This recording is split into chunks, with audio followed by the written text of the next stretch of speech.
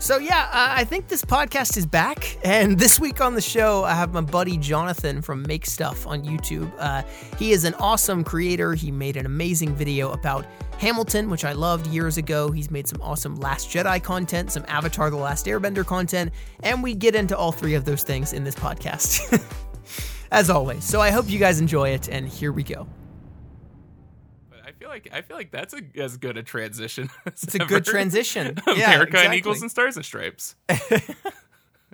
I was gonna save Hamilton though for the back half because I'm cool with that. I think it's controversial territory now. Yeah, let's somehow. Get hooked. I was gonna bring up that, and this maybe relates to living in a nationalist empire. I just finished Avatar: The Last Airbender a few weeks ago. Was that your time. First time? Yes. Oh my goodness. I had not seen it, and I desperately wanted to watch your video, which was part of why I watched the show. Right. But yeah, no, it was so freaking incredible. I have not been able to stop thinking about it for weeks on end. And now I text all of my friends saying, watch Avatar, and no one listens to me. And it's amazing. Yeah, that was my wife got me into it. She was a big fan. It was just cool. like, it was a little bit after my time. Like I was probably, when did it come out? 2003? So I think it was 5.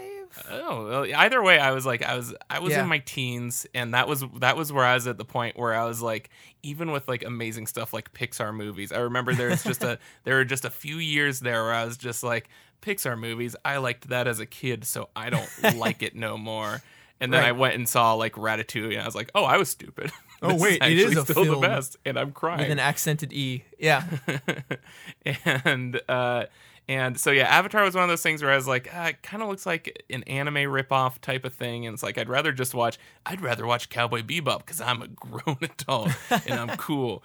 And so I put it off for years. I watched, I think, the premiere of Korra with my friend. And I was like, I really like this animation, but I don't want to watch this without watching Avatar first. And I don't want to watch Avatar because the animation isn't as good as this.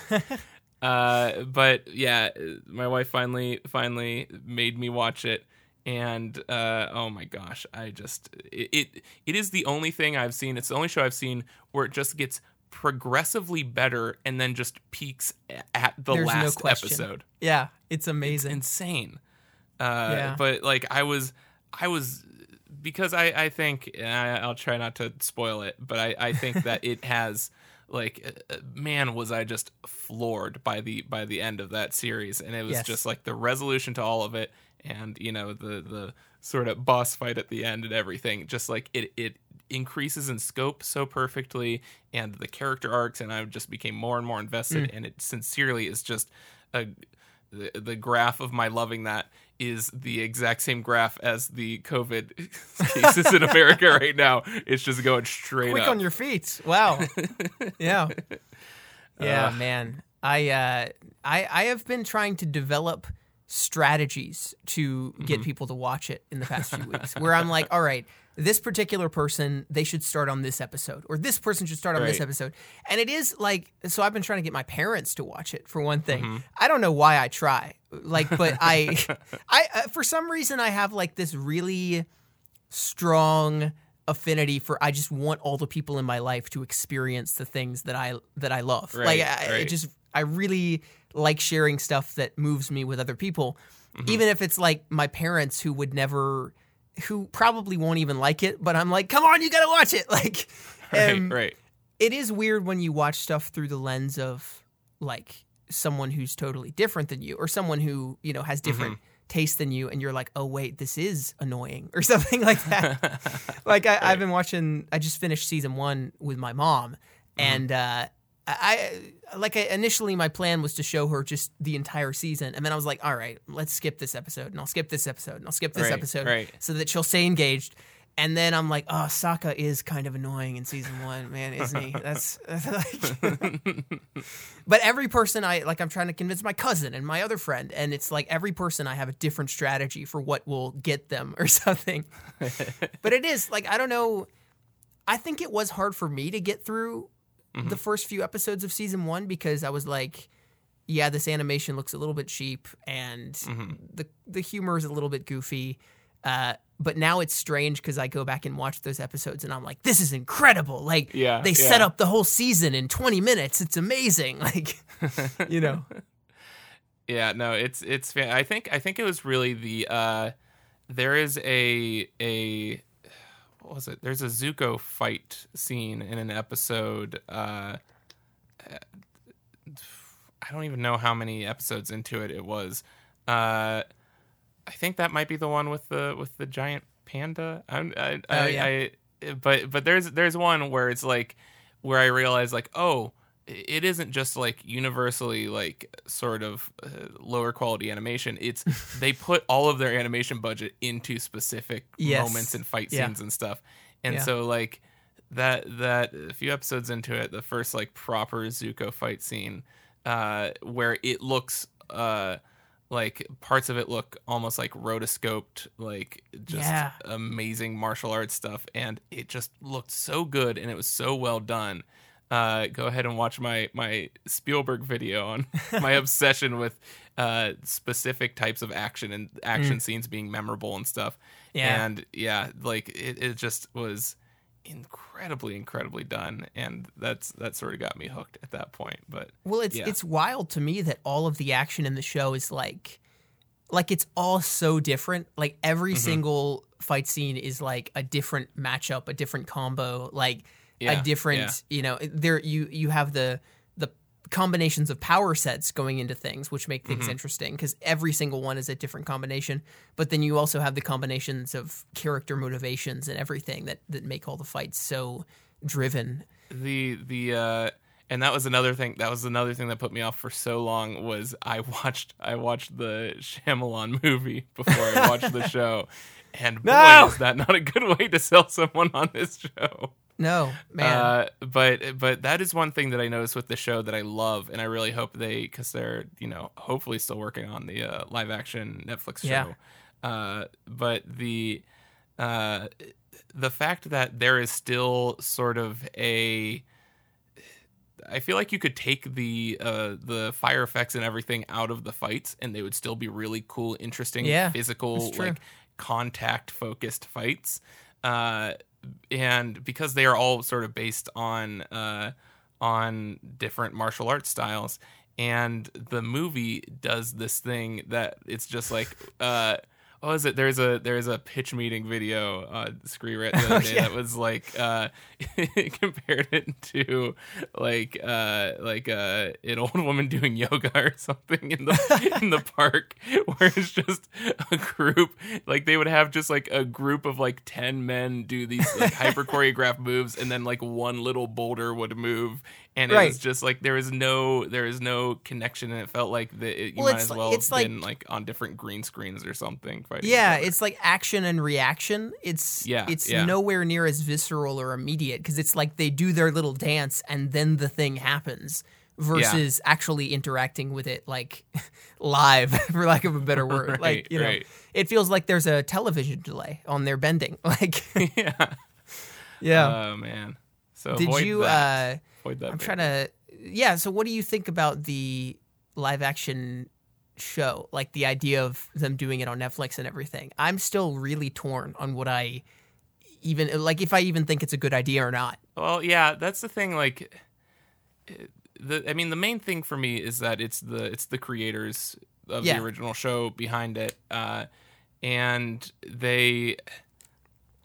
when you watch the show, and just I think why the first episode is so like you don't notice the animation as much the first time around is because you now have like the scope of it, like the whole world is fleshed out, like it exists in your head where you see the show for what it's trying to be, despite the restrictions of the animation. And so I really would like the live action show to be how they clearly envisioned it in the first place, and have that scope and have just the detail and stuff, and because they had a lot of freedom with the animation, but also a lot of restrictions because you're doing a Nickelodeon show and they're not known for their high production value above all other animation or anything. So I hope that get to pull that off. And also, the thing that makes me most optimistic is the fact that the movie happened, and hopefully every lesson they need to learn Yes. about adapting this thing they Right. learned on that movie. Because also, like, the creators were like barely involved in that movie, and like they actively did not want the creators involved in that movie, and you could tell by just it being Ong instead of Aang and stuff like that. Like, it's so absurd. I really hope that the lesson they take away from the movie the most is like that translating something to live action doesn't mean you have to make it dark and gritty. Like, I think that's one of my biggest problems with the movie is that it has no sense of humor at all. Yeah. It totally abandons that heart of the show. And that's what I really hope is retained in a live action TV show, even though like you still won't be able to get the same sort of goofy cartoon faces and expression kind of stuff. But I hope it still has that. Like, I think that's one of the things that people love the most about the Avatar universe is like the side characters and just the whimsy of the world, where it feels like it's just so creative. It's not a generic fantasy world like Lord of the Rings kind of ripoff kind of thing like the movie was. Right. Yeah. Yeah, and I think that sort of that childlike sort of whimsy is what makes Aang so great, such a good character, is because he has this what is usually written off as, you know, being naive, is just such a core part of its very Steven universe, and he has he has these very specific, he has this ideal version of the world in his head. And other people are constantly telling him, like, but that's not how the world actually is. But his whole motivation is that's how the world, he wants the world to be. Yeah. And so that's why I think that, I really hope that they actually make him a fun child who's not, I really want that to be an aspect of it for sure. Yeah. And cast an actor not just based on martial artist abilities, but based on acting. Right. Oh, man. Please. Yeah. Well, yeah, so you said you've watched Korra. I just finished season 1, and I don't have a lot of time, so I skipped season 2 because I've heard so many things about it, and I was like, well, I don't know, I just need to. People say season 3 is so good, so I'm like, well, I guess I'll just start with season 3. But I don't know, like, what do you think about the show? So Korra, I think it's sort of like. It's very glass cannon. It's very highest highs and lowest lows for me. Yeah. Like when I think of, because it's like in concept it was created for me. It's like, okay, it's Avatar, but also 1920s Avatar with like a jazz soundtrack and everything, and like it's and you know the animation I wanted from the beginning, and. But then it's like, okay, but also we're going to spend a good chunk of that first season just focusing on this sport they play.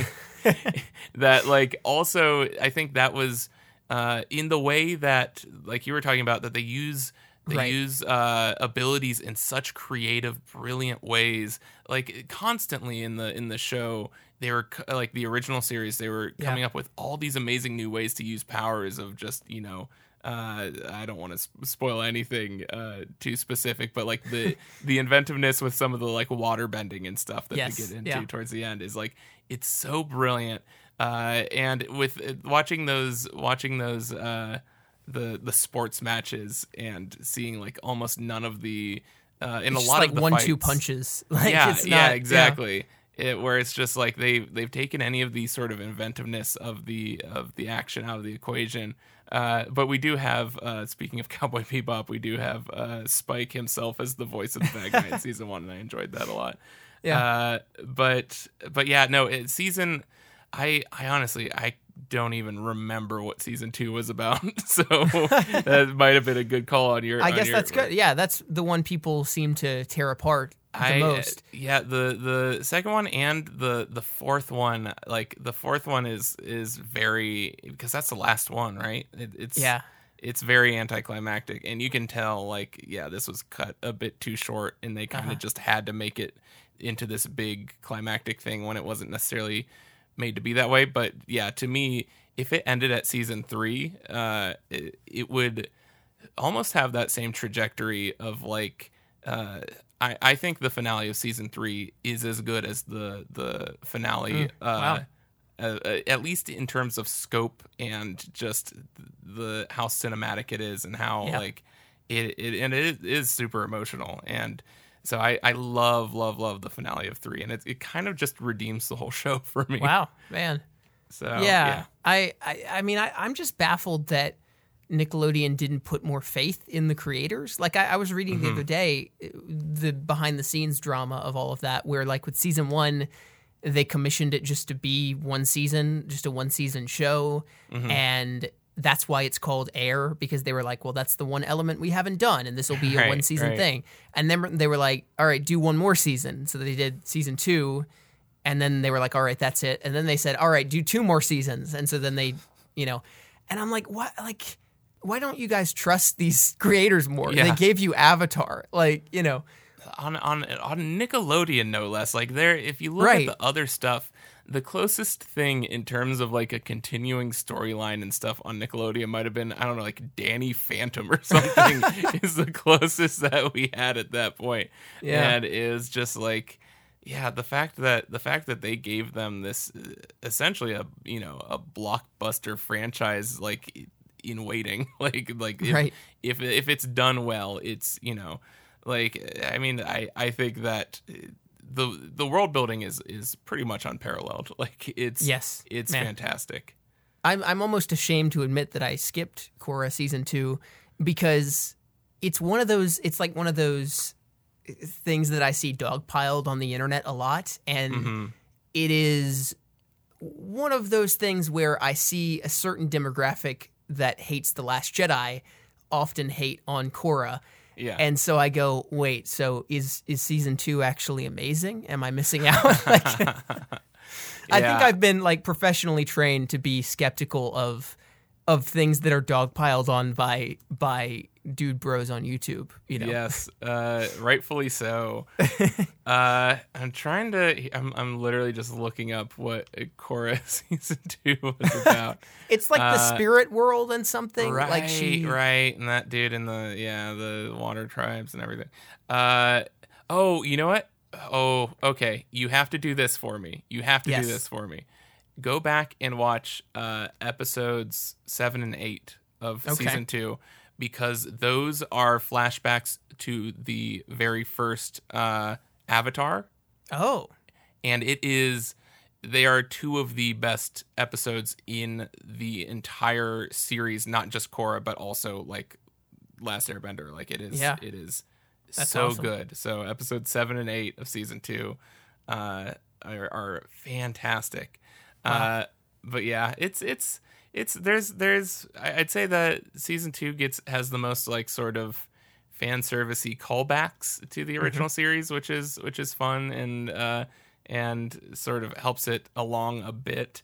But yeah, it's season 3 specifically is what stuck out to me the most as justifying its existence. And yeah, there are people who are. And then it's like, well, if it's not as good as the first one, then there will be people who hate it so much and decide that it is toxic and the worst, and like it just like totally blow everything out of proportion. And then there's that annoying thing of like, okay, I didn't like this very much, so I will exclusively point out every little flaw, 90% of which exist in the original series, but I'm only pointing them out about this. Yeah. So like you said, Last Jedi, and it's so funny. I've gotten people who get angry because I used part of the amazing score from Korra in my Avatar video. And I've gotten multiple comments that are like, why would you put the score from Korra? Like as if even the score is the worst thing. It is an ever incredible happened. score, man. It's so good. Yeah. That's one of those things where so like I hate when I actually do dislike something that the mob also dislikes, but I don't dislike Right. it to the same extent. Right. And so it's like, I mean, I agree. It's like not great, but you guys are taking it way too far, Yeah. you know? And so then I don't even have a side to be with because I can't say it's amazing either. But like, Yeah. you know, Like Yeah. that's what I think back to Last Jedi, and it's like I wasn't huge on the Casino Planet chase Yeah. scene, and it's just like that kind of fell flat for me. And then it's just like, this is the worst thing Star Wars has ever done, and this is why this is the worst thing ever. And it's just like, oh my, it's gosh, fine. calm I down. don't, who cares? Yeah. I think it is interesting to talk about Korra in relation to the Star Wars sequels, though, because like in some ways they had the same task. Like Korra is, you know, exploring a universe many decades after the events of the quote unquote original trilogy. right, And that was what I was struck by in season 1 was I was like, wow, this is what lots of people, and I think to some extent myself, wanted from The Force Awakens, where it was like a totally, it was a universe that had actually progressed with the time that had passed and right. felt significantly different. I thought that was so cool, the way that Yeah, they did it's like 20s you and everything. get to see the result of the success of the characters in the Right. in the Yeah, original yeah. series, which is cool. Yeah. Which, I mean, in many ways, like, I like The Force Awakens a lot. And I, like, outside of the context of the movies, I think it was a smart move to remind people why they love Star Wars again with The Force Awakens and be like, right. look, here's Star Wars. Here's how it's supposed to be. You guys like this. But yeah, within the context, I understand that complaint. And I think Korra, in many ways, kind of embodies that, like, yeah, like it just feels like a universe that really has progressed outside of or within the context of the actual show and not outside of it, you know? Yeah, yeah. And since you know it does that, then that means it's objectively good, right? Right, of course. Yeah. No issue there. Ugh. Yeah. And of course, like in many ways, like I think what I think is the most brilliant thing about The Last Jedi out of I guess we're getting into The Last Jedi. Oh boy. What I think is the most brilliant thing about it here. is that like it uses that familiar imagery, which The Force Awakens uses mainly as nostalgia bait. It uses it as comfort food. The Last Jedi uses that comfort food imagery as a way to, without using a cliche, subvert expectations and to actually reflect on the imagery and reflect on like, why do these cycles keep repeating themselves? Where I think J.J. Abrams repeated A New Hope out of necessity, and then Rian Johnson was kind of like, hey, I think I could do something actually interesting with that. You know, it doesn't have to be that you're just repeating it for no reason. Maybe it's repeating because these cycles actually, you know, repeat themselves. Yeah. And that's something that especially in seasons 2 and 3 of Korra, they do the same thing where it's like questioning sort of the role of the Avatar and placing all of this on one person and everything. Like it gets into it, and that's the stuff that I thought was really interesting. And unfortunately, they kind of just drop it at the end. They don't stick the landing, but that was one thing that I really respected about Korra is that they do, in that same sort of Last Jedi way, question the things you took for granted about the philosophy of the original series, and kind of make it stronger through that, which I like, because if it's a good philosophy, it should be able to stand up to sort of criticism or be able to get stronger. Like it's the big ups to both Korra where it deserves and Last Jedi. So speaking of standing up to criticism, I think you know where this is going. Oh no! It's, I think it's Hamilton time, my friend. Oh boy! This is what we've all been waiting for, the Hamilton discussion. You and I have been DMing each other, venting about Hamilton for weeks on end, just waiting for this moment. I was actually, so no joke, like I've been avoiding all, because when I was sick, like my stress got super bad, believe it or not. Yeah. And my stomach started doing this thing where I would just get like really nauseous whenever I get stressed.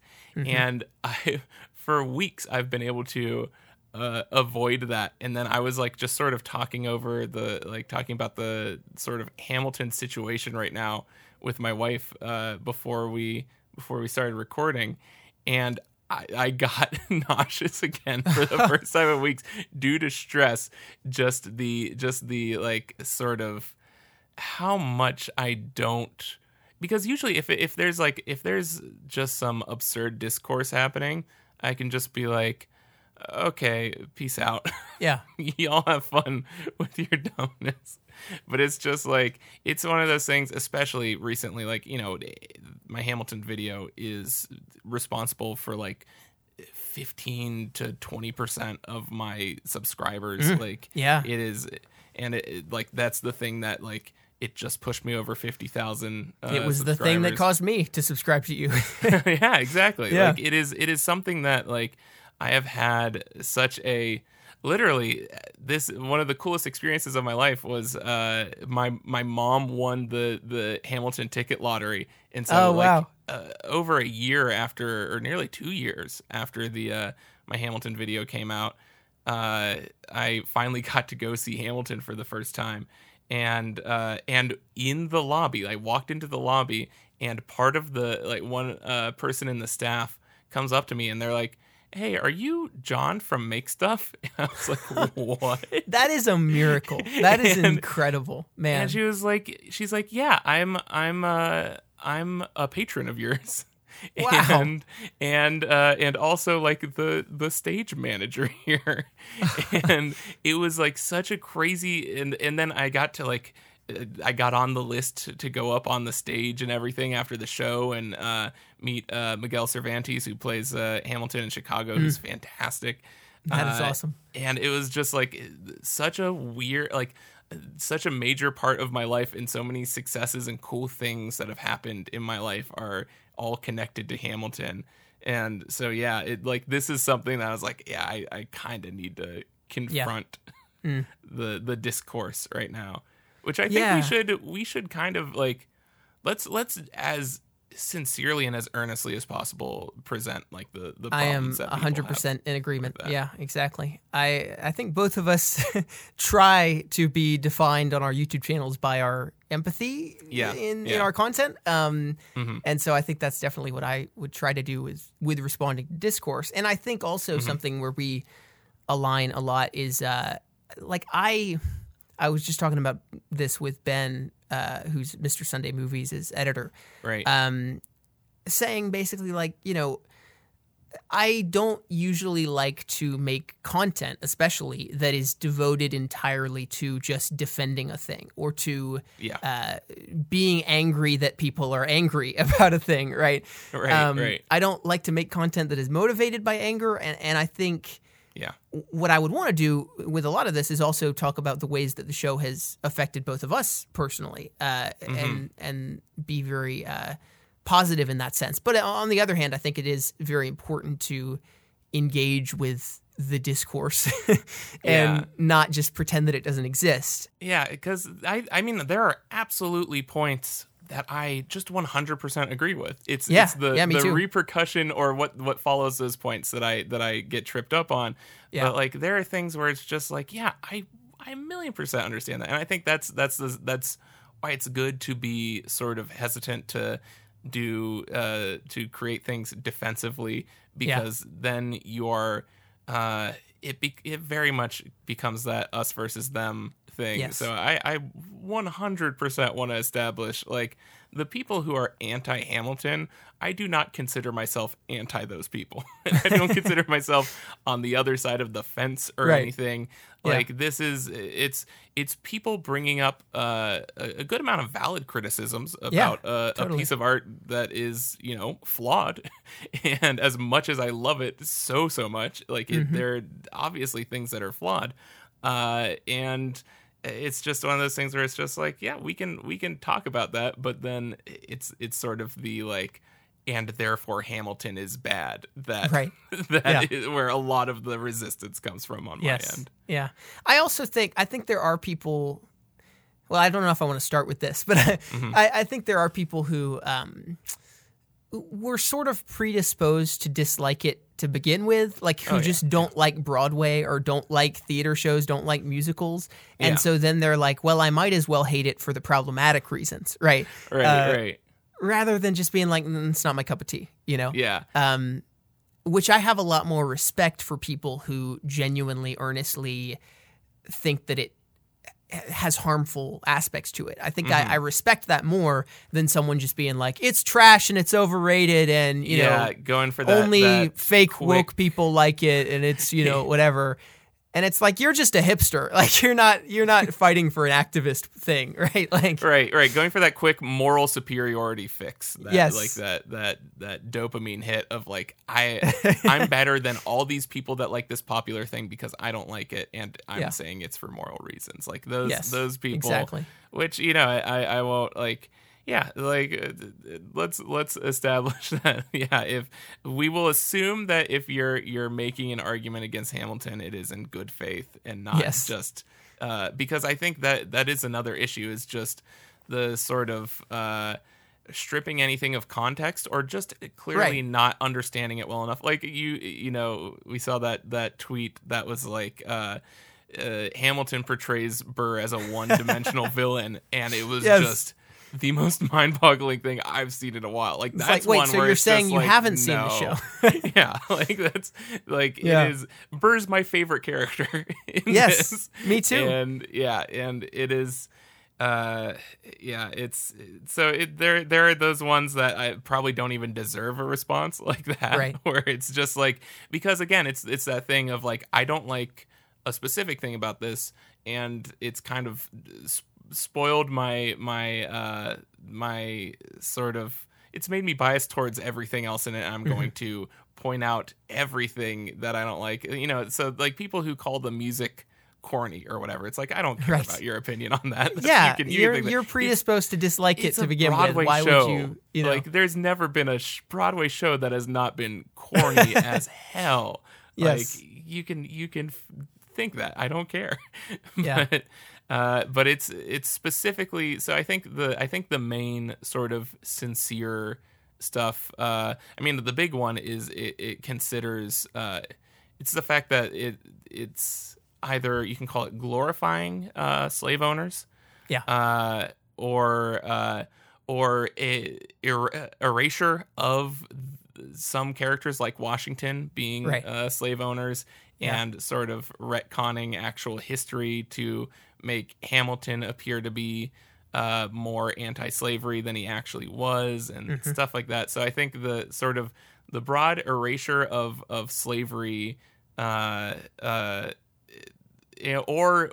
the glorification of slave owners being a major, I'd say probably the biggest anti-Hamilton point out there right now. Yeah. So, and also keep in mind, we're also just a couple of white dudes. We're a couple of white dudes. So I will fully admit, I will fully 100% embrace the fact that this is coming from that perspective, and that sort of experience. And I have listened as much as I can to the positions and the arguments and the other perspectives that I could not possibly achieve in my lifetime. Yeah. Well, you know, a plural of goose is geese, and a plural of white man is podcast. Oh boy, is that accurate? That's us. Yeah, I saw an article from CNN the other day that was a discussion about the moral failures of Hamilton, and I was like, okay, let me see what this is about. And I read it, and it was two people. And at the very start of the article, they say, the one person says, I actually haven't seen the show. What about you? And the other person says, no, I haven't either. And then they have a discussion about the show. And I was like, what? Like, yeah. So, But again, that's sort of the bad faith kind of thing, I think, that we don't really need to address as much. Yeah, and I think that, you know, and I also won't, like, you know, I don't. If you are pro Hamilton, don't just automatically assume that anyone who's against it hasn't seen the show. Like Right. that's one of those. That's that kind of like. Oh God, I don't even want to. But just it's upsetting how much of this in almost like an opposite way reminds me of like the sort of objective film criticism stuff and the and He Who Shall Not Be Named. Ooh. We all know. And the just this idea of like that argument of like well, I know that someone didn't. Like, I know one person didn't watch it because the stuff is too long, the arguments are too long, and therefore I will now imprint that argument against everybody who's ever spoken out against this person, and this is now and I perceive that as the main argument being made against this person instead of all the valid things. Yeah. Scarecrow. You didn't watch it. Yeah. Yeah. It's so yeah, just. I think that and also like just to acknowledge there are some slight variations on that. Well, it's problematic to glorify slave owners. Oh yeah. I've seen variations on that I also think are sort of bad faith arguments where like it's been reduced to, well, you have black people dressing up as slave owners and singing and dancing. And that really? reminds me that reminds me so much of that like the Jojo Rabbit criticism that was going around, that's like you're having a Jewish man crack jokes dressed as Adolf Hitler, where it's like you're not actually, you're stripping something of all of its context down to the most sort of like button pressy words you can, right, and then being like the absurdity of what I'm saying is what makes it bad. Yes. Not the content itself. I also feel like specifically with that verbiage, people say stuff like you're dressing up a bunch of white or a bunch of black men as slave owners and having them do this thing. Yeah. And it's like you've deprived these artists of their agency. Yeah, Daveed Diggs is not a tool of Lin-Manuel Miranda. Daveed Diggs is a brilliant artist who, his own accord, decided to be part of this show. Like, he's not, and I think that's another issue I have with it is the way that people just act like somehow all of the black actors in Hamilton are somehow being used, or like they are they're brainwashed somehow or something. Yeah. And I'm like, they're artists who chose to be in this. You can look at interviews where they respond to these criticisms with what they think about it. You know, like that's they're not mindless machines, you know. And I think that's especially Daveed Diggs, who is one of the most like outspoken and brilliant people, and not for a second would I think like, oh, he's gonna, you know, he's got a cover for his employers or anything. Like, no, like, he has spoken, and while he was one of the people who was speaking out most against Jefferson, who he was portraying, while it was still in production. And I remember him saying that all the way back in the documentary they made like 3 years ago. And I used one clip from him because my Hamilton video, go check it out. It's on YouTube and stuff. Makes Up Studios. Do it.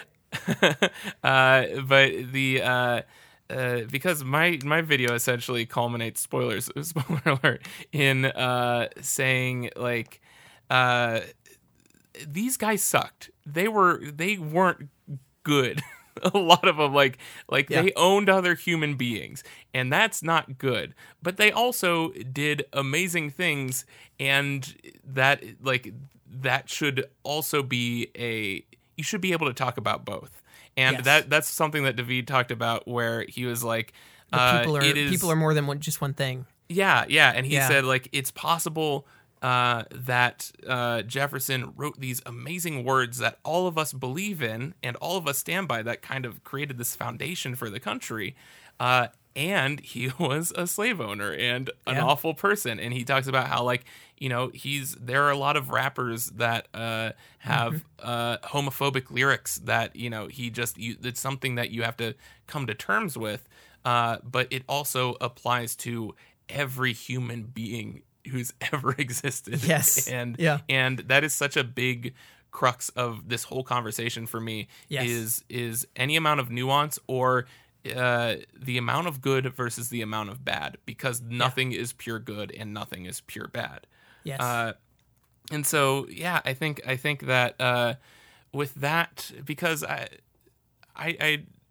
if I understand correctly, I'd say for the people who point out erasure as and specifically, there's another criticism of it that I think is valid. Well, just to say, I agree with the Washington thing, where I think that's the one I'm the most inclined to agree with too. Yeah. Like I think that they call out Jefferson on his shit constantly in the play. He is much closer to a villain in this play than Burr is, 100%.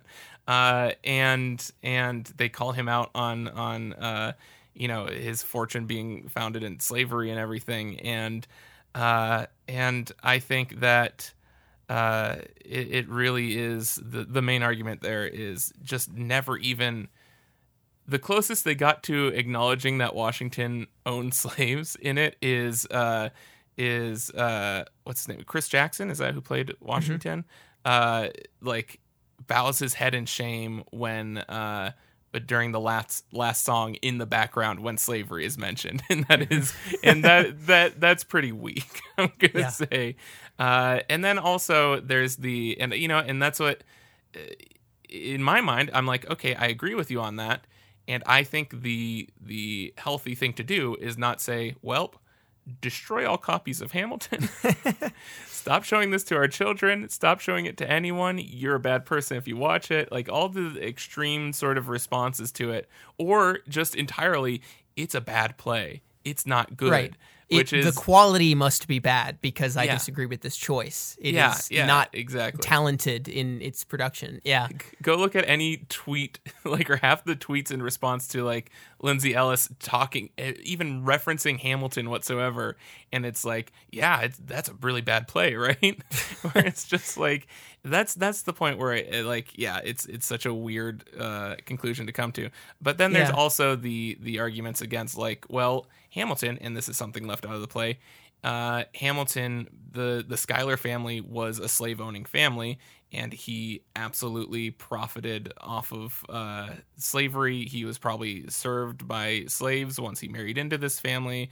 He had this strong connection, and he apparently even helped with certain transactions in buying and selling slaves. And which that's where it gets a little murkier to me in terms of good luck finding anyone who did not do that at that point in time. Yes. In the same way that because here the thing is, I have no doubt that when people look back on our situation right now, people will say the amount of unregulated capitalism that led to essentially slavery and having prisoners create, if you've had fish from Whole Foods, you've eaten that's slavery. That's the product of slavery. That's people held against their will being forced to work. And hey, let's look at the tag on every piece of clothing you've ever owned, and you were cool with, you can be anti anything you want, but you are still partaking in awful things like child labor and horrifically underpaid and exploited workers. If you own a phone, then you have benefited off of exploitation. And it's one of those things where you can be against those things, but still in some capacity perpetuate it, because our entire economy and society is built on the foundation of those exploitations. Well, and that's where I think it applies, especially to the current conversation where we're talking about, the brokenness of systems, which leads to violence, especially against African Americans. And where there are lots of bad cops. But I think many people have acknowledged that it is it's a red herring to say that the bad cops are what we really need to go after. The thing that is producing this is the system. It's not the individual. Exactly. And that's where I try to apply that same logic to history. You know, I think it doesn't mean what they did was right, and it doesn't mean they were great, but I think there's so much nuance there where it's like, tell someone today, like, all right, never use technology ever again. Like, it's really difficult, you know? Yeah. No matter what moral convictions you have. And it's, I don't know. I think, obviously, again, it's very easy for us to talk about these things as two white dudes without any emotional baggage behind it. Yeah. But at the same time, I think you've got to blame the system. It can't be all on the individual. And it's very easy for us to look back at Hamilton and be like, well, he should have just not done it then. You know, he should have just been a good person. How hard is that? You know, and it's like you have no idea. Like I really reject any moral judgment of history that allows me to feel better about myself, I think is bad. Yeah. Because you know, you go to any college classroom right now. Well, not right now because no one is in college classrooms right now. But you go to any college classroom on Zoom and ask all the college students, you know, what would you have been doing during the Civil War or during, you know, the Revolutionary War era if you had lived in the South during that time? Everyone says, I would have been an abolitionist and I would have been fighting for rights for slaves and everything. We all believe that we would have been the good guy and we would have been the ones standing it up to the system and sticking it up, you know, and whatever. When, like, the history shows us that the majority of people did not do that. And I just really want to allow that to humble me, you know, to my own brokenness and my own capacity for sin. And, I think that's where I just really reject making comparisons of historical figures to our own moral circumstance now, in general, because it's impossible to know what any of us would have done at that time. I think just as it's difficult to acknowledge that the founding fathers were broken, because that means that we live in a country that is founded on violence and brokenness. It's also difficult to acknowledge that they weren't Hitler, because that means that we have that capacity too. You know, like we have the capacity to participate in horrible systems without our even knowing it, and to not, you know, just like they say at the end of the play, it's never enough. You know, like we never do enough, and that's where I don't know. I want to allow stuff like that to humble me and not make me feel like, well, I'm so lucky to have been born in 2000 because now I live in the good times and now we're moral and now human nature is fine and we're all good. Actively destroying the world for future generations with everything we do, and we are exploiting so many people just so we can get things as cheaply as possible and as tiny as possible. And where, you know, the Black Lives Matter movement has only taken, you know, it's taken this long to reach where it is. And it's only becoming a thing now because it's widely accepted in America, at least, to stand up against racism, right? People have been standing up against racism for decades and been rejected because it wasn't the widely held belief, you know? And I think we all, like, I'll admit it myself, like, I didn't do enough before now. And now I think I'm doing, quote unquote, my part, whatever that means.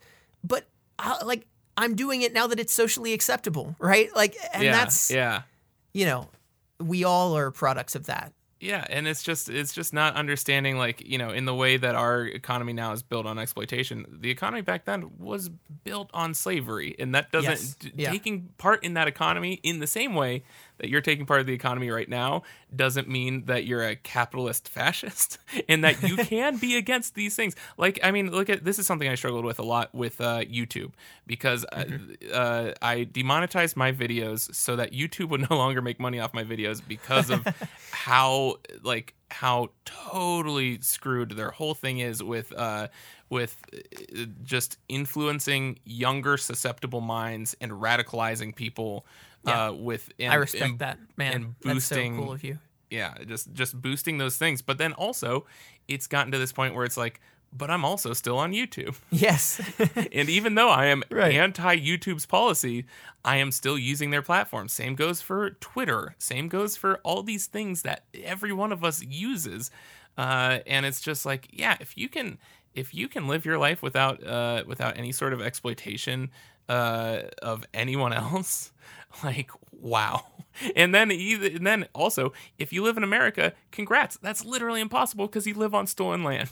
and it's just like, and it's a matter of, it's not just existing, just merely existing at this point in time. And then also, I technically, in the same way that Hamilton married into a slave owning family, my wife's dad is rich, and it's like, I'm sure he pays people, probably the minimum wage instead of what they might deserve to be paid, and stuff like that, where it's just like, am I complicit in not screaming at him for supporting forcing people to do overtime or not giving them long enough lunch breaks or something? Like, it is. So I'm just saying, and this is all not to, I'm sure that Hamilton was not, like, maybe Hamilton could have spoken out more, and that's fine. But this whole concept of he existed in these times and did not end slavery, and therefore it is bad, and therefore he's an awful person, is bonkers. Right. Call him an awful person for cheating on his wife too. Like, please, at least. Yeah. And that's another thing, is that he is not. Again, I think Washington is probably the only one that you could accuse them of glorifying in this. Hamilton is not glorified in this. I dare you to watch Act 2 and not be like, man, he's kind of an arrogant asshole. Like, he is an idiot. He like, especially when the whole play, it's like, Eliza is the best, most supportive. Like, something that makes me cry every time is him going back and finding out she's pregnant, and the whole, like, I love your mind, and it's just like, the reason, like, her talking about why she loves him, like, it just destroys me, because it's like, that's such a nice, beautiful love that she has for him, and he's like, well, I can't say no to this, so I'm gonna ruin her whole life by being an idiot. And it's just like, yeah, no, you're a piece of garbage. But I think what it ultimately comes down to, because if we hold people by the standards of their time, like, all of Shakespeare is out, because he does not include every terrible thing that was happening in every one of his historical plays. And like, so many things are just out. Like, you cannot watch them or enjoy them anymore. And again, I'm not making this sort of false dichotomy of, you can either accept it with all of its flaws and be totally happy with it, or you have to cancel it entirely. I think that's the problem, is that people have made this dichotomy. But just, in the same way that you watch Dumbo knowing what parts are racist, like, and wrong, like, that doesn't mean you cannot watch Dumbo ever again. It's just, you go into that, and this is a window into, how people have felt and how people have acted. And I think that it kind of reminds me of like to say we need to stop watching Hamilton, because the thing for me is how much good it has done versus how much bad it has generated. And that's what it entirely comes back to. Because I wish Hamilton was perfect in the same way that I wish everything was perfect. And I accept that it isn't. And this is where I love your Greatest Showman video so much, because it totally nails it. But that idea of, like, when I watch Greatest Showman, it's like, I knew how much of a piece of trash P.T. Barnum was. Like, he was awful. He was an awful person. Yeah. But then I think about, way worse than the Founding Fathers, I would argue. Oh, gosh, he was terrible. He was real bad. Talk about exploitation, Jesus. But like watching that and just thinking like, okay, what is the bad that this movie is doing? It's glorifying or shining in a much better light than he deserves this historically crappy person.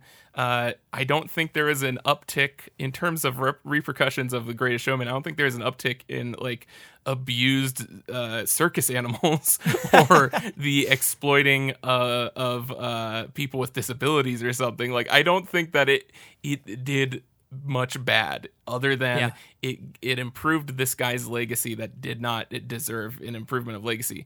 On the other hand, as someone who has struggled with fluctuating weight and depression and stuff, like the song "This Is Me" is one of the most powerful. Like, just to see like, oh, a fat person now has an anthem. Like, that's amazing. And it is. I think that song alone is worth the existence of that, and it has done more good than like any dumb like if people want to walk out of this play or this movie that includes such historical inaccuracies and they're dumb enough to believe that all those things happened.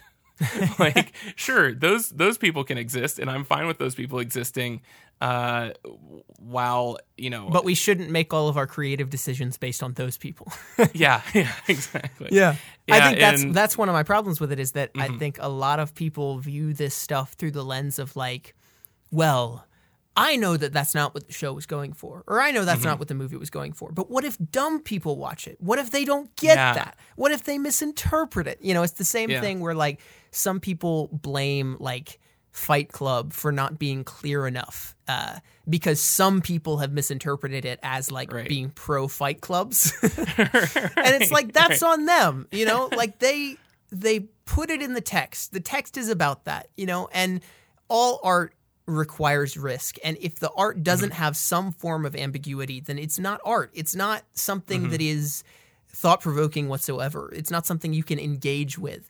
And that's where I think there's just such a lack of trust in the public and a trust in people to engage with art intelligently and to be able to see the flaws and the strengths. And I think by all means, there are people who have not, you know, don't know about the inaccuracies and stuff like that. And I would totally encourage people to enlighten them on those fronts. And I think I'm totally for, you know, people talking about the things that the show does not include and the things that the show gets wrong. Because I think that's what engaging intelligently with the art is. But it doesn't mean you have to cancel Hamilton. It doesn't mean that you have to say that it's done more harm than good or mock its creator and act like he's a bad person or something, you know, like all this stuff. That is where, and that's where like looking at the good that Hamilton has done versus the bad is like, because that's where I'm tripping up, is just trying to imagine like, okay, worst case scenario, these people start to idolize slave owners, specifically, let's say Washington. Let's say someone who came into this play, and like you said, it's the people who decide to take this as historically accurate. And when I'm thinking like, you know what the first tip-off is that it's not perfectly historically accurate? It's that Hamilton wasn't a Puerto Rican. And Burr was not black. And it's like, immediately, from the second the lights go on, you say, oh, this is taking liberties with the historical accuracy of this for the sake of telling a specific story and delivering a specific message. And so if you are then assuming like, I can't believe Washington was such a good singer. Like, it's also, there is so much suspension of disbelief necessary for a musical of the founding fathers that is almost entirely people of color to function at all, for you to walk into that and accept it. Like, it's almost, it's the idea of someone looking at that and being like, they didn't rap back then. Like, of course not. But like, so that is this weird, and that's something that when I was talking about it with my wife, she was talking about how like it's just it thinks that the people who think that Hamilton is doing actively doing a lot of bad are the people that think that art somehow exists in a vacuum and that no one will like no one could possibly find out. And if anything, Hamilton is encouraging people to become more engaged in American history and learn more. It encouraged me. I was still in high school and I became so much more interested in finding out the truth about American history because it was a show that illuminated the fact that these were people. Like that they weren't honestly, statues. Yeah, I honestly think that Hamilton has done more to vilify and humanize Thomas Jefferson than anything else. Oh yeah, before I saw Hamilton, I thought he's one of the founding fathers and he was probably cool or whatever. He owned slaves, but he was probably a smart guy. I don't know. Yeah. And then I saw the show and I was like, oh wow, he was a big jerk. Like yeah. It's just like it's.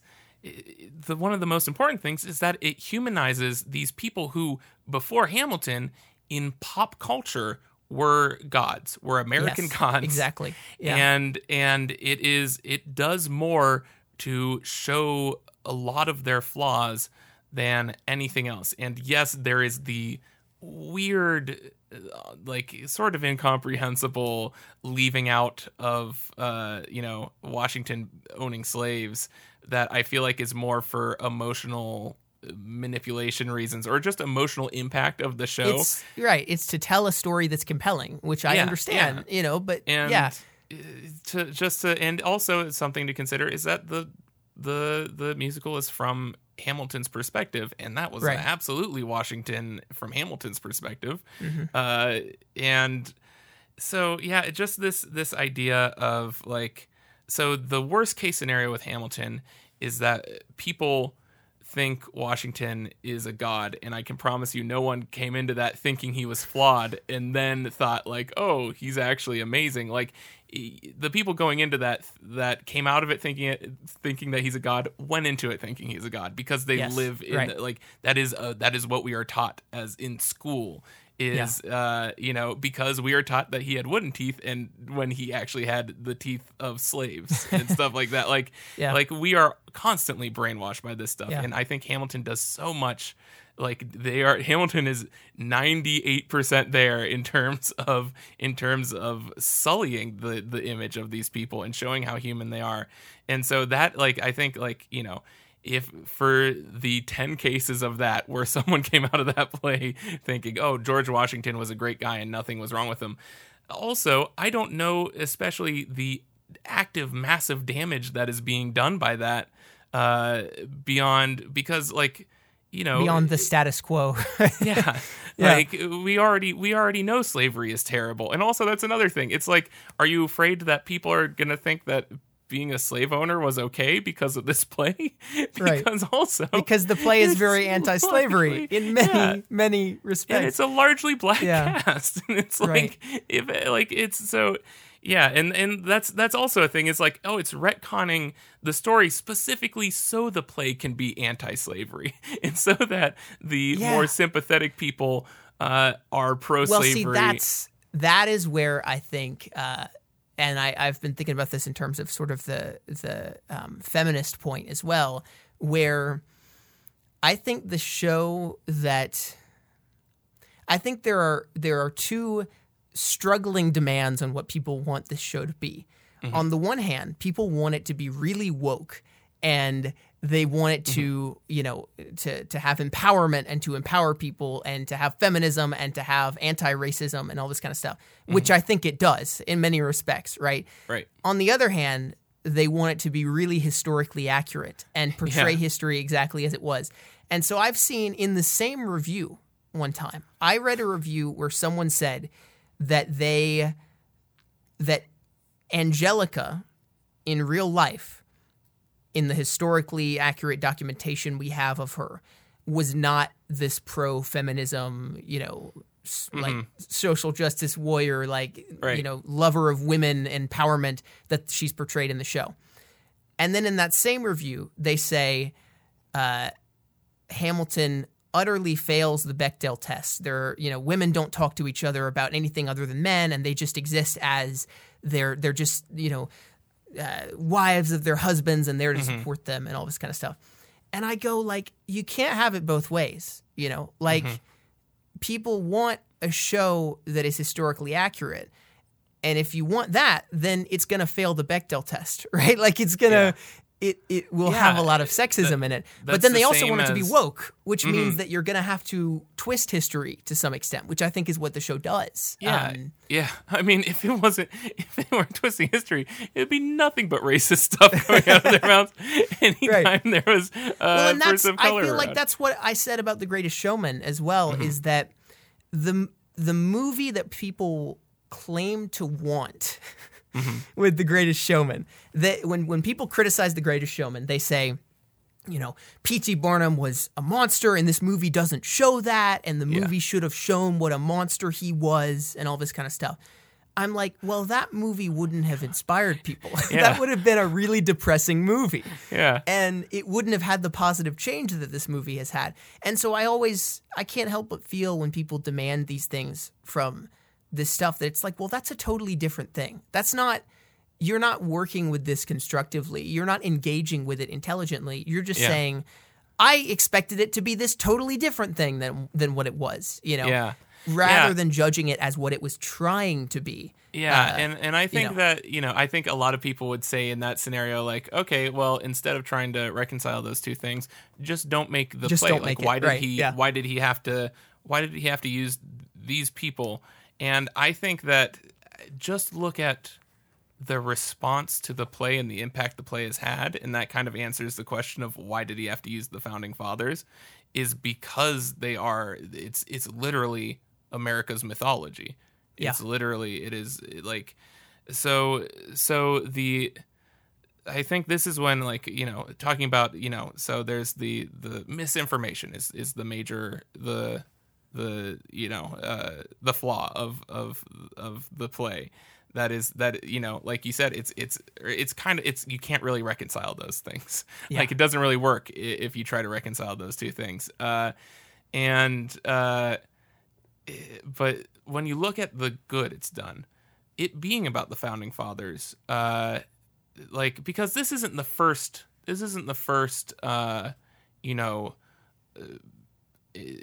like, hyper diverse cast Broadway show like that's ever existed, or it was off Broadway show that's ever existed. But this is the first one that that a huge amount of people care about, specifically because it is using that setup of, it's a racially diverse cast as the Founding Fathers, and it's a hip hop musical. Yeah. Like, it is the fact that it is this story that it has reached the amount of people that it has. And just looking at, like, there have been the amount of good it's done in terms of specifically, I mean, let's look at the Black Lives Matter movement. Right. Yeah. Lynn was immediately on board. And they used the proper, like, the actual Hamilton Twitter profile to say they are pro Black Lives Matter. And there have been so many lines from the play, like, this is not a moment, it's a movement, that have inspired people. And if you look at how much the perspective has shifted in the last 2 months towards that movement, don't worry, I'm not claiming it's because of Hamilton, but the amount that it has shifted in the last 2 months, like, towards the positive on a national scale, is insane, and it doesn't get to be that way without reaching. Like, I mean, because essentially it's this exact same movement as the civil rights movement. Yes. It's identical. And yet, why is it changing now? And it is because we have gotten our pop culture hooks into it. And it has become, and the fact that, and I think this is the greatest good that Hamilton does for anyone, is the fact that it has taken a well-known story of revolution and it has given us the visual of, look, people of color and yes, largely yes. black cast Yeah. is there can be a revolution, and it is showing. You took the words right out of my mouth. Yeah, it is showing the Yeah. power that people have, and that is something that has been so exciting about this movement lately. Is people are understanding the power they have, and something that was, again, that's what's so brilliant about doing the Founding Fathers through the lens of people of color, is that it is showing, like, we can still have this. We can still have this revolution. This wasn't a one-time thing, and it wasn't because they were white. This is still achievable, and it was, in a weird way, a vision of the future. Yeah, well, no, I think it contributes to the zeitgeist in general. You know, I think people expect Hamilton to be this one piece of art changed the world forever, you know, and I think it doesn't do that. No art does that, but it contributed to the zeitgeist of seeing people of color in roles of revolutionaries, right? Yeah, yeah. Rather than, you know, I think after seeing Hamilton, it's easier to then look at the Black Lives Matter movement and be like, this is a revolution. These aren't protests or whatever you want to call them. This is a revolution, you know, because you've seen the imagery of our country's revolution through the lens of people of color doing that. You go, oh, wait, it's no different.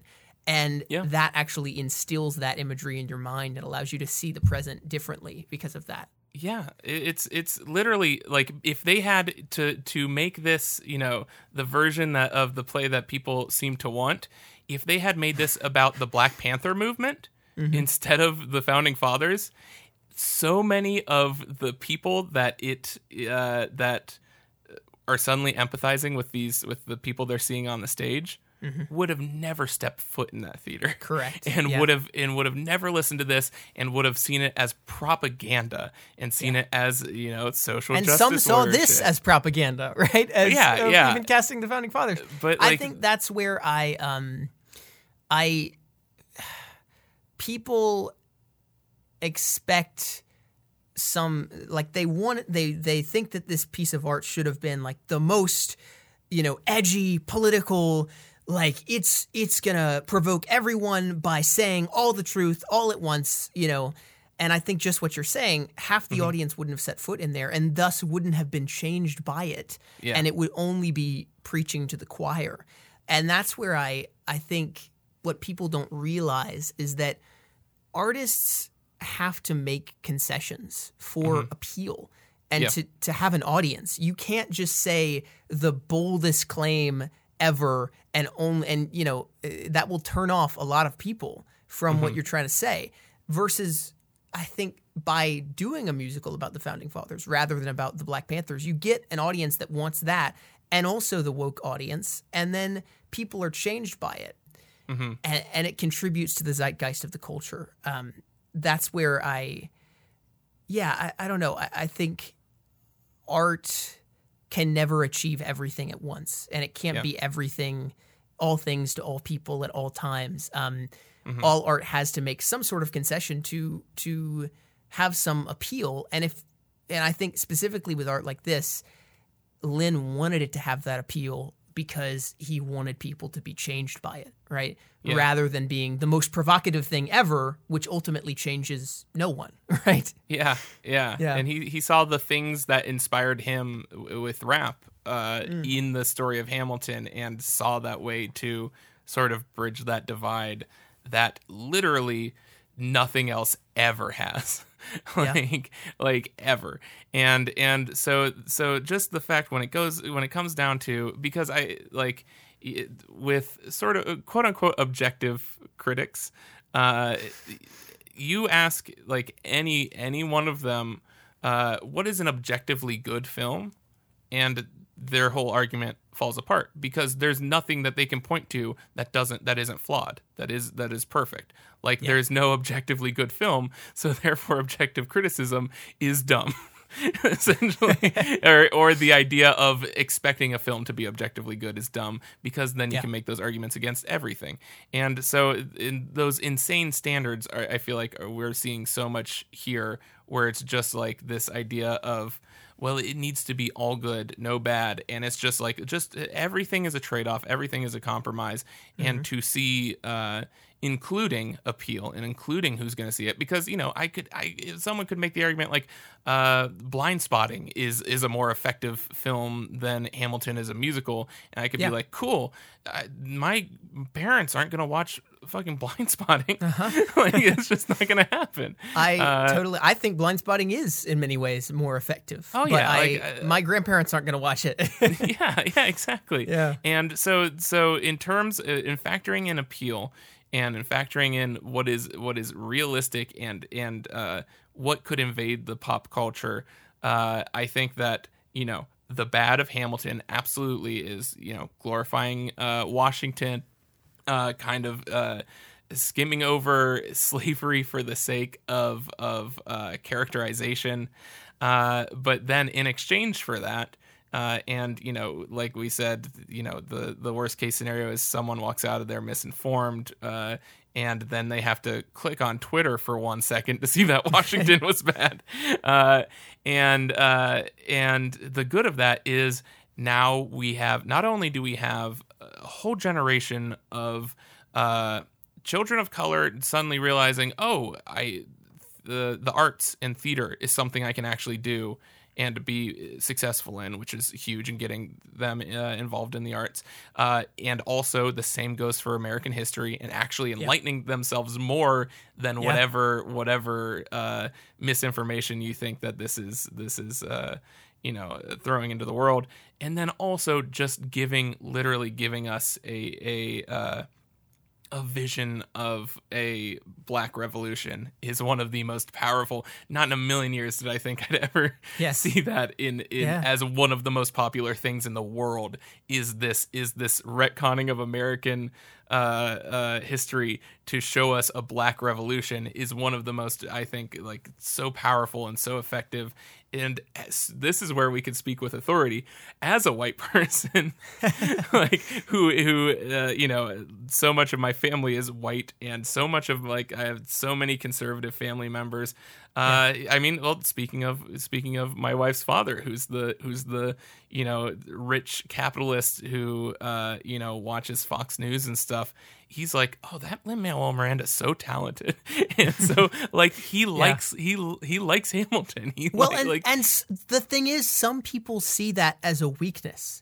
Some people see that as, well, then it wasn't bold enough. You know, the fact that, like, that Mike Pence went to go see the show, they're like, well, that means it wasn't good, or now it's bad, or you know, obviously it's not offensive enough. It just plays to the establishment, you know. Right. And I'm like, no, that means, I think when a piece of art manages to move everyone across the political spectrum, while also still saying things and doing things that are empowering and further an agenda, that is totally an achievement. That's totally a success. Yeah. And it's strange that in many people's minds, it seems that the idea of success is something that would have turned off half of the audience, right? Yeah. That would have been made half the audience mad and made them just invalidate it in their minds.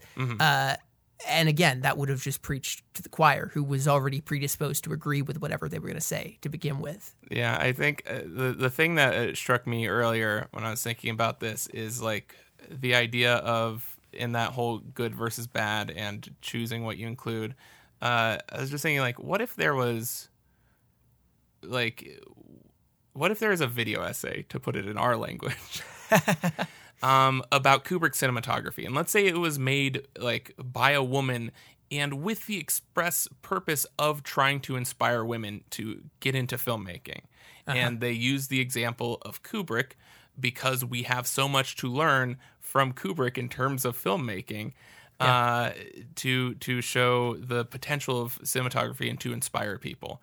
And then the equivalent of someone coming into the comments of that video and saying, Stanley Kubrick treated Shelley Duvall terribly, horrifically he verbally abused her. He claimed it was for the sake of the performance, but it was inexcusable, and he did this really terrible thing.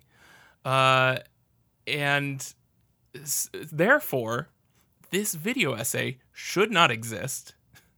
It should have never inspired the people it inspired. It's a great metaphor. I love it. We should never watch another Kubrick thing again or learn from any of the good things that he accomplished, despite them being very hard for him to accomplish at the time, in the system he was in.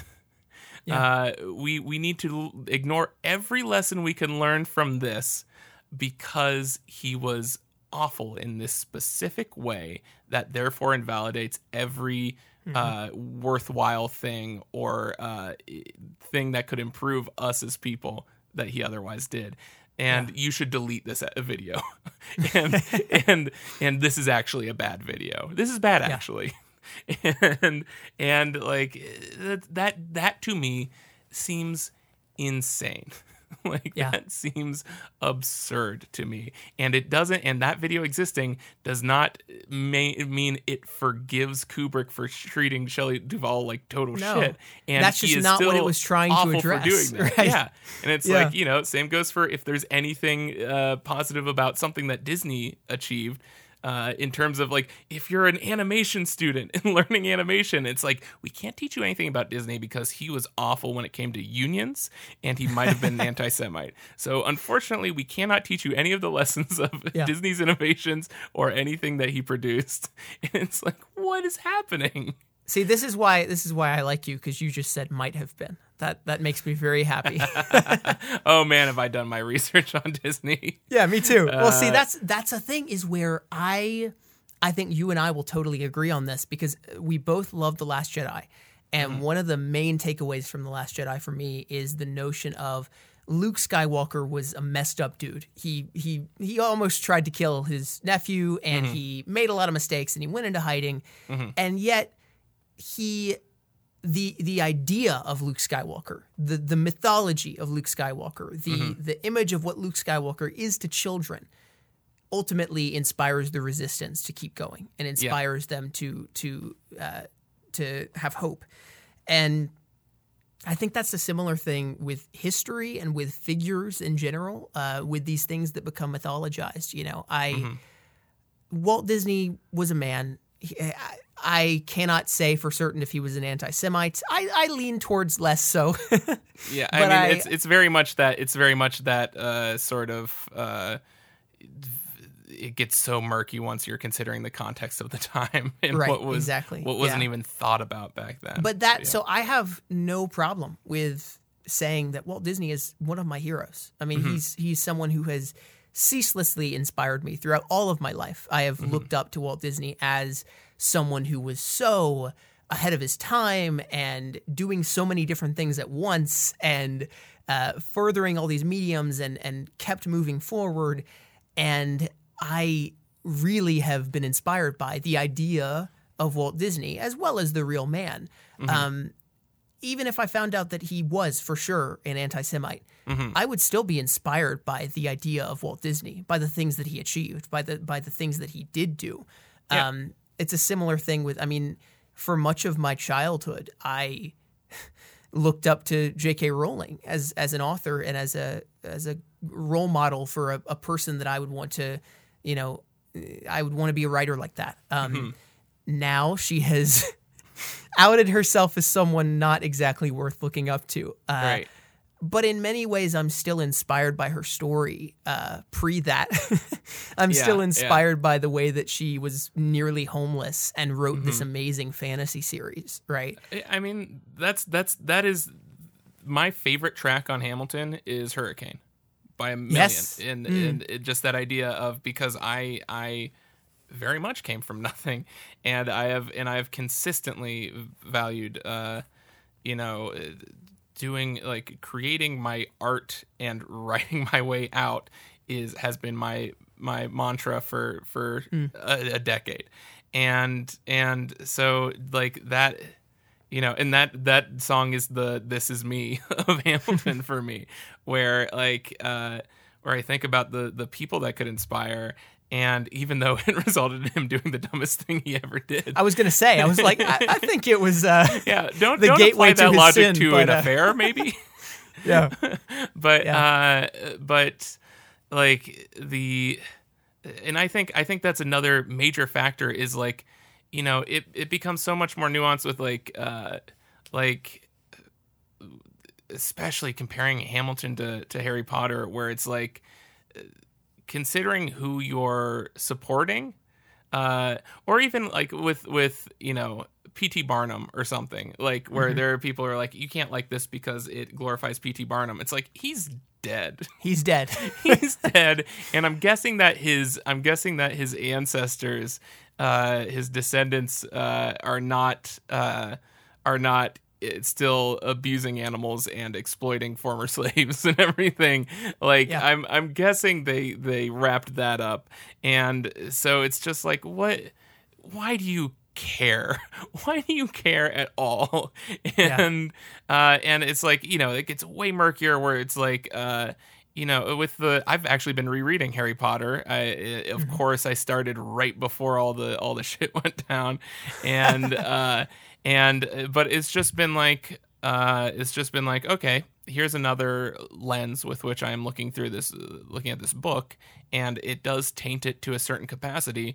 But do I feel immoral for reading this thing? Well, I bought the book used, and she's not seeing a penny from it, and it's like I am not endorsing, like, the things I take from Harry Potter are not anti-trans human things, and also, like, talk about world building. Like, oh my gosh, Harry Potter is a masterclass in that kind of stuff. And like, Harry Potter is the only thing I've ever seen where the exposition is the entertainment, like, where I love learning more about this world and stuff. And so I think there are so many. And if I saw a video essay that's like, here's all the cool stuff that Harry Potter pulls off so that you can learn how to do these things too, like that would be, I think that'd be very worthwhile and incredible, while also feel free. Like, I am the first person to say, screw J.K. Rowling for her current positions, like, and the damage she's doing, and I will not support her financially. I'm not gonna, and if I did, it would probably be a drop in the very large bucket, but still, like, that's just a personal choice I'm making. And it's just like, I can't, I mean, the people who are fans of Ender's Game have been dealing with this for years and years. The OGs. And, yeah. And, and like I said, with, Disney and with everything, like, there are, I'm going to take a shot in the dark and say Disney was anti-trans. Like, I'm going to take a wild guess. Who can say, really? But, I'm going to say, maybe he wasn't the wokest person alive, this Disney. And so, it's this thing where it's just like, especially, that's why it's so frustrating with Hamilton. It's like, oh no, you're supporting Lin, who is one of the greatest voices for diversity and for tolerance. Yeah. And he is on that, like, Obama level of, like, appealing to people who would have never been appealed by this message before. Where it's just like he's reaching such an audience, and it's a matter of opening people up to the message rather than cramming it down their throat, and he has done it fantastically. I think there's a difference between the words aspire and inspire, especially when it comes to historical figures. I think when you're a kid, you tend to aspire to be different role models that you have. I talked about when I was a kid, I aspired to be like J.K. Rowling. Right. I think what I've realized is that you can be inspired by people, broken people, without aspiring to be those people. Yeah. I would even say that I don't really think anyone is worth aspiring to be. I think the only person that you should aspire to be is yourself. And in many ways that can be because you've been inspired by others. I have no shame in admitting I am deeply, deeply inspired by the person of Alexander Hamilton. I have a sticker on my laptop that says Hamilton wrote the other 51. And it inspires me to write and to continue to write and to be a voice for change with what I write. But that doesn't mean that I'm aspiring to be, I'm not aspiring to own slaves like he did, right? Right. And I think that's where, again, it's a matter of engaging intelligently with things and just seeing how we all take things from broken people and try to be better. Even with our parents, we all try to inherit the good things that we learn from the people who raised us and to reject the things that we disagree with. And that's fine. That's healthy.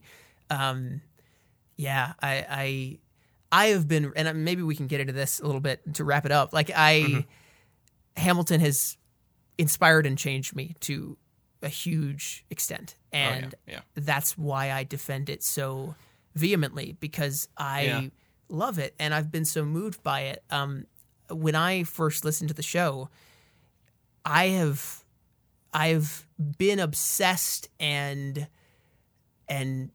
haunted by the idea of legacy and the idea of running out of time for my whole life. I have wanted to constantly do things to make sure that I don't run out of time. I need to be writing and making and always achieving so that I can make my mark and have a legacy and write like I'm running out of time. And the show was something that really enlightened me to the idea that like Hamilton was amazing because he did that. And yet also it was his hubris, it was his ego, it was his focus on writing like he was running out of time that allowed him to ignore his wife right before him and allowed him to disregard the relationships in his life that really mattered. And that's something that has profoundly stuck with me and really caused me to stay down to earth, and not let my art and my productivity be the center of my life at all times, even though at the same time I'm very inspired by the way that he was so productive and did use his words to make such a huge change, I think that flawed people make the greatest. I don't know if role model is the right word, but the greatest source of self-betterment. Sources for inspiration. Because not only am I like, you take the good and then you learn from the bad, and if you are only presented with the good, then you don't know, then you don't have the full picture, and if nothing like I am so grateful that I can I've been here's a Houston exclusive, and you're going to love the next Make Stuff Big Make Stuff we can video, advertise this because it's ultimately about that like artist versus business person dynamic. And it is about three people, the careers of three people, and it is Walt Disney, George Lucas, and Peter Jackson. Yes, this sounds great already. and that is something that and as someone who's always aspired to be I love Make Stuff has always been built from the ground up as I don't want it to be just my voice, and I want to expand and bring in as many people as possible and everything.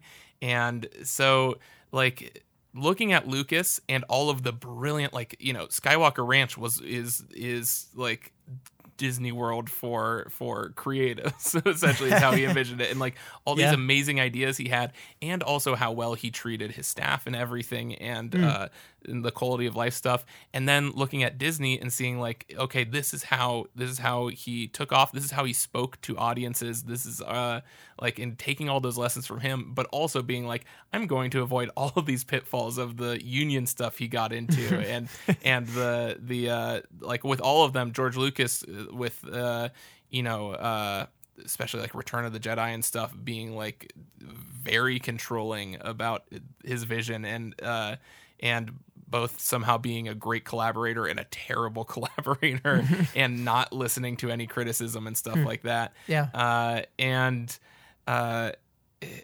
just the thing is, every one of these people are deeply flawed and screwed up in many ways. And all of that, every piece of information from that is useful to me and helps me grow into a better person. And while also being deeply flawed and screwed up in many ways. Because unfortunately I'm one of those human being things, and we're not always the best, and it's just about learning from those flaws. And who knows, I'm entirely open to a year from now looking back at this podcast and being like, boy, did I have my head up my ass. That is 100% a possibility. And like I have said, achieved perfection now. And now I can look back. And like I said, this is we have a very narrow perspective on I think such an important thing with all of this is just humility and maintaining that humility. And again, that's why I keep shitting on objective critics, because you think you know, because I think how they to are make the embodiment film. of lack of humility. Yeah, exactly. And it's this is something that I brought up on Lone Chemist's podcast that it always sort of applies to everything. But when I was a teen, I was big into philosophy and I was big into film. So I was essentially just film Twitter incarnate, like woke film Twitter incarnate. And so I would just go on and up to my early 20s and stuff. Like there were just certain things I would be so cocky about, and I was 100% that debate me type of guy. Mm-hmm. And one thing that I loved to rant about was how toilet paper. How there is specifically, if I went to a friend's place and they had the toilet paper facing the wrong way on the roll, where it's where it wasn't coming off of the front but it was coming off of the back, then I would be like, it is objectively dumb to have toilet paper coming off of the back. It's harder to reach if it's further away from you. This is like self-parody, man. No, it was literally, I was like, you can press down on the front and with one finger and rip it off. You need both hands if it's in the back, and you have to pull it further to make sure you can rip it and all this stuff. And I'm like, there is absolutely a right way to do this. And I was going on my rant that I had gone on many times before, because I'd thought of every option. I was like, there is no way in which I am wrong about this. Every time it is always objectively better to have it facing forward. And then I was at a party, because I'm just great at parties. and I was going on, I was doing my rant, I was doing my whole shtick, and then someone was like, what if you have a cat? And I was like, what? And they're like, yeah, well, if you have a cat and the cat bats at it, if it's facing forward, it'll unravel. But if it's facing backwards, it just loops around. Man. And I was like, oh, wait a second. I don't have a cat. And so because of my limited perspective, this has never occurred to me. That is an incredible anecdote. And I was just, boy, did that just... It both humiliated me and humbled me, and that was such a major hey, maybe I should apply this to other parts of my life too, where I admit the shortcomings of my singular perspective. And that's why it's important to look into as many perspectives and arguments as you can, and why I try to empathize as much as possible. But I said, we could be totally wrong about this, but I think that we've done a very good job of portraying where we're coming from and why we believe what we believe. Yeah. And why we're great people. Why we're such terrific, wonderful, virtuous people. So much better than those founding fathers, I'll tell you something. Now let me get back to my that is Twitter on my Chinese phone. Ugh.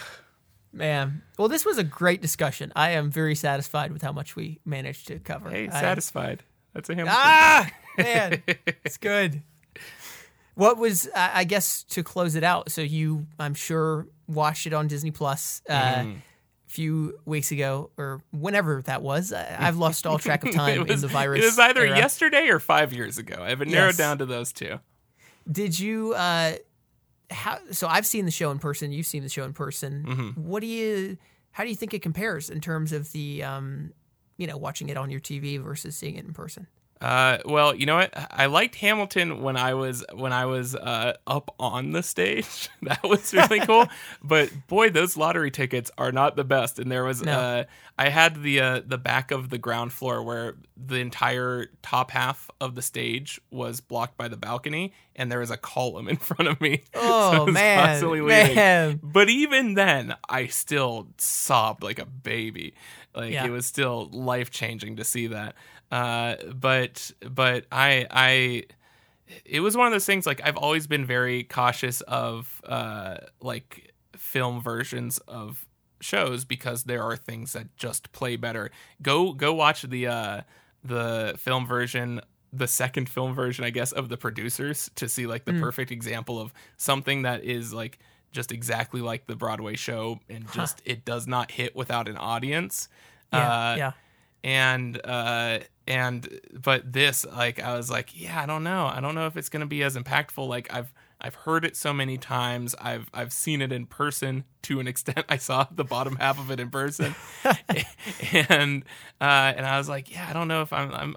And also, it's just so hyped up in my mind. Like, I've had such a bizarre, close relationship with this play, both professionally and personally, for years now, and I would say, like, by the time I hit, I don't know, I think probably Schuyler Sisters, where I was just like, I'm in it, I'm immersed, I am so invested, and it just like, and the rest of the room melted away, and I was just like, I was just there for it. Me too. Yeah, I was so, I when I saw it in person, I don't know, it was good, but I think it was one of those things where you imagine things differently in your head. And it was so far away. Right. It was like nosebleed tickets. Right. And so it was truly, I mean, it was really profound for me to be able to see the actual performances and expressions and everything. I think there are some things that play better in an audience. I mean, even I think Lin-Manuel Miranda's performance, I think people have mocked it a little bit for being somewhat, I don't know. And he's, by his own admission, not the best actor in the show, not even close. But I do think many of his reactions are so exaggerated because that is theater. That's theater acting. Yeah. You have to be seen by the audience. You have to play for those nosebleed seats. Yeah, exactly. But yeah, I was really moved by it, and I'm always moved by the way that it just shows everyone's humanity for me, and demonstrates the ways that we all fail and we all come short and we have no control. Who lives, who dies, and whatever the last bit was. I will say, just watch the movie just for Renee Elise Goldsberry as Angelica. Oh my gosh. And Leslie Odom Jr., of course. Oh, and Jefferson. Man, I loved seeing Daveed Diggs on stage. I mean, you get that energy just listening to the soundtrack, but seeing his physicality on stage, it was like he was Bugs Bunny. Like, it was incredible.